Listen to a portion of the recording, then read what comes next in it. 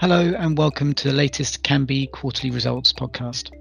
I'm Gerard Starkey, SVP of Marketing here at Kambi, and each quarter I'll be joined by Kambi CEO Kristian Nylén and Kambi CFO David Kenyon. Today we'll be discussing Kambi's Q4 2020 results, which were published this morning, and detail a strong end to the year, including a 77% increase in operator turnover, a 76% increase in revenue, and an operating margin of 47%. So good morning, gents. If I can start with you, please, Kristian. Q4 was a record quarter for Kambi, with strong growth in their headline KPIs, including operator turnover and revenue. But what in your mind were the key drivers behind this growth? Good morning, Gerard. Yeah, first of all, I think our existing customers has done fantastically well, both in Europe actually and in US and Latin America. So that is of course the basis of it. But then you have new states coming in, Illinois and Tennessee. So I think all in all, I mean it's a combination of our existing customers growing very well. You have new states. You have some customers like Penn National, of course, that coming from quite low numbers and starting growing quite extensively. And on top of that, I mean, the Q4 is a very good quarter when it comes to the sports calendar. With a lot of American football and of course the European soccer leagues, and we also had great results. So we also had a very good sportsbook margin. Fantastic. And you mentioned the growth of your existing customers there, but you also added 2 new partners in the quarter and 2 just after the end of the quarter. With 2 of those being in Europe, 1 in Australia and 1 in South America. With much of the focus being on the US at the moment, what does this tell us about Kambi's ambition and the opportunities that still exist outside of the US? I mean, our ambition is to be the leading provider across the globe in all regulated markets. And here I think we got a few very interesting partners. In Belgium, which has been one of our largest markets in Europe, we added a lottery, which is very interesting for us. It is a segment that we always have been looking at, and now we got a decent player in that segment. In Netherlands with JVH, we get an incumbent casino operator, and it's a market that is soon to be regulated. So we have been watching in Netherlands closely and very happy to sign the largest private casino operator in the country. Australia is actually a market where we haven't focused our efforts very much, but with racing and wagering in Western Australia, we get a state-run operator who felt the need of switching to new technology. So they have a very large piece of a Western Australian market, and also I think it's good for us to get a little bit more presence in Australia. And finally, and maybe most importantly, the operator Casino Magic in Argentina. I think this is hopefully the first of many in the future. Really important for us to early get into Argentinian market in the first province, Neuquén.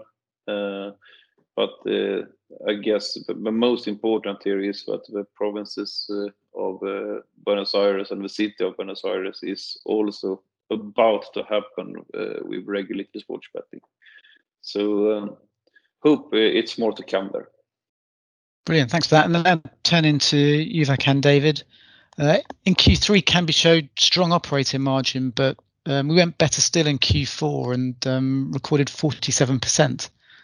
What's changed in recent quarters, do you feel, that's enabled Kambi to demonstrate such scalability in its business model?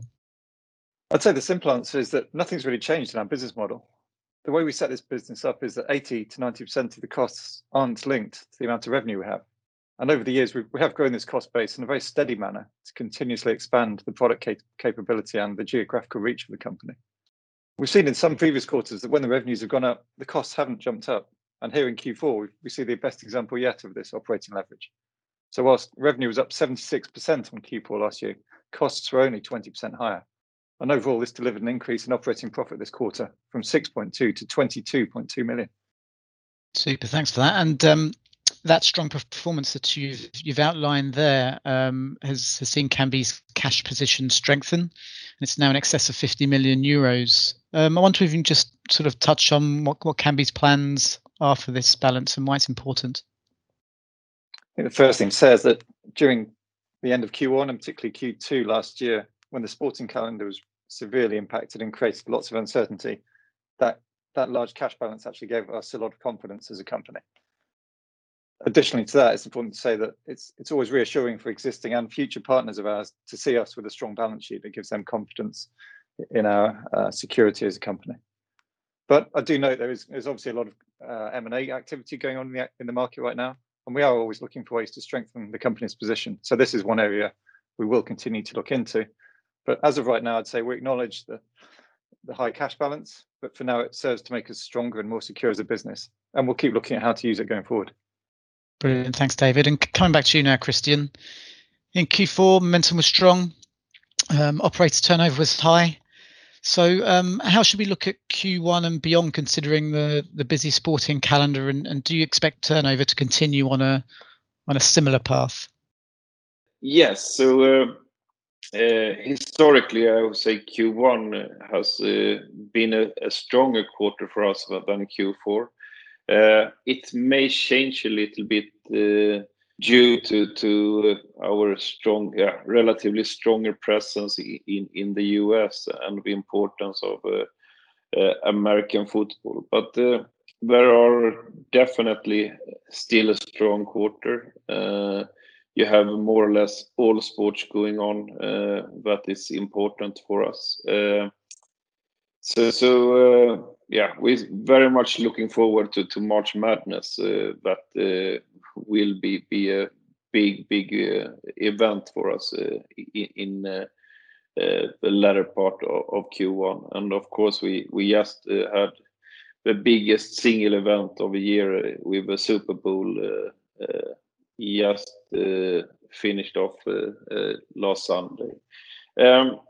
We have some other changes, of course, as we mentioned before. We have a few new states that we have launched, which brings more turnover, of course. But we also have 888 that has migrated a portion of our customer base, the UK and .com customers, to their proprietary platform. But in general, I think Q1 will be a very strong quarter for us. And then going into Q2, of course, we hope we have a European Championship in soccer that will make it a very strong quarter. Yep, and fingers crossed for the Euros. You mentioned there the Super Bowl, Kristian, and unfortunately, it was one where Kambi suffered some technical bet placement problems before the kickoff. Just hoping you can explain and give some colour on what happened there and whether there are any structural concerns related to this. Yeah, so obviously extremely unfortunate for us and for our operators. It's really tough. I think we had done our preparations very, very well for this event. We had an absolutely amazing offer, and we had planned very well to being able to handle the massive load, of course. What brought us down was actually the amazing offer, and especially one offer, player-related offer, but took so much power in validating the bets due to the number of outcomes. Without that bet offer, we would not have had any problems. So sadly, learning to be had from this Super Bowl, and something we will change in our processes to make sure that the operational part of organization and the technical organization are together planning for the offers. So it's not only a great offer, but we also have a technical capability of managing it. But structurally, we were more than well prepared for the load, and as soon as the match went into in-play mode, we had an amazing amount of bets placed and no problems whatsoever. Okay, great. And finally, you recently announced a new event called the Festival of Sportsbook. Is this something that the investor community should be tuning into? Yeah, of course. I think it's a new online event where we plan to give more color to what we are doing and how the sports betting industry is working in general. It's taking place on the week of 15th of March and will be a variety of topics that should be interested to investors. So it's just to go into Kambi.com and sign up for the public events. Brilliant. Great. Thanks for that. Okay, we'll leave it there, gents. David, thanks for your time. Kristian, thank you. Congratulations again on the results, both for the quarter and for the year. And we'll be back on April the 28th, where we'll be discussing the Q1 2021 results. So thanks for your time.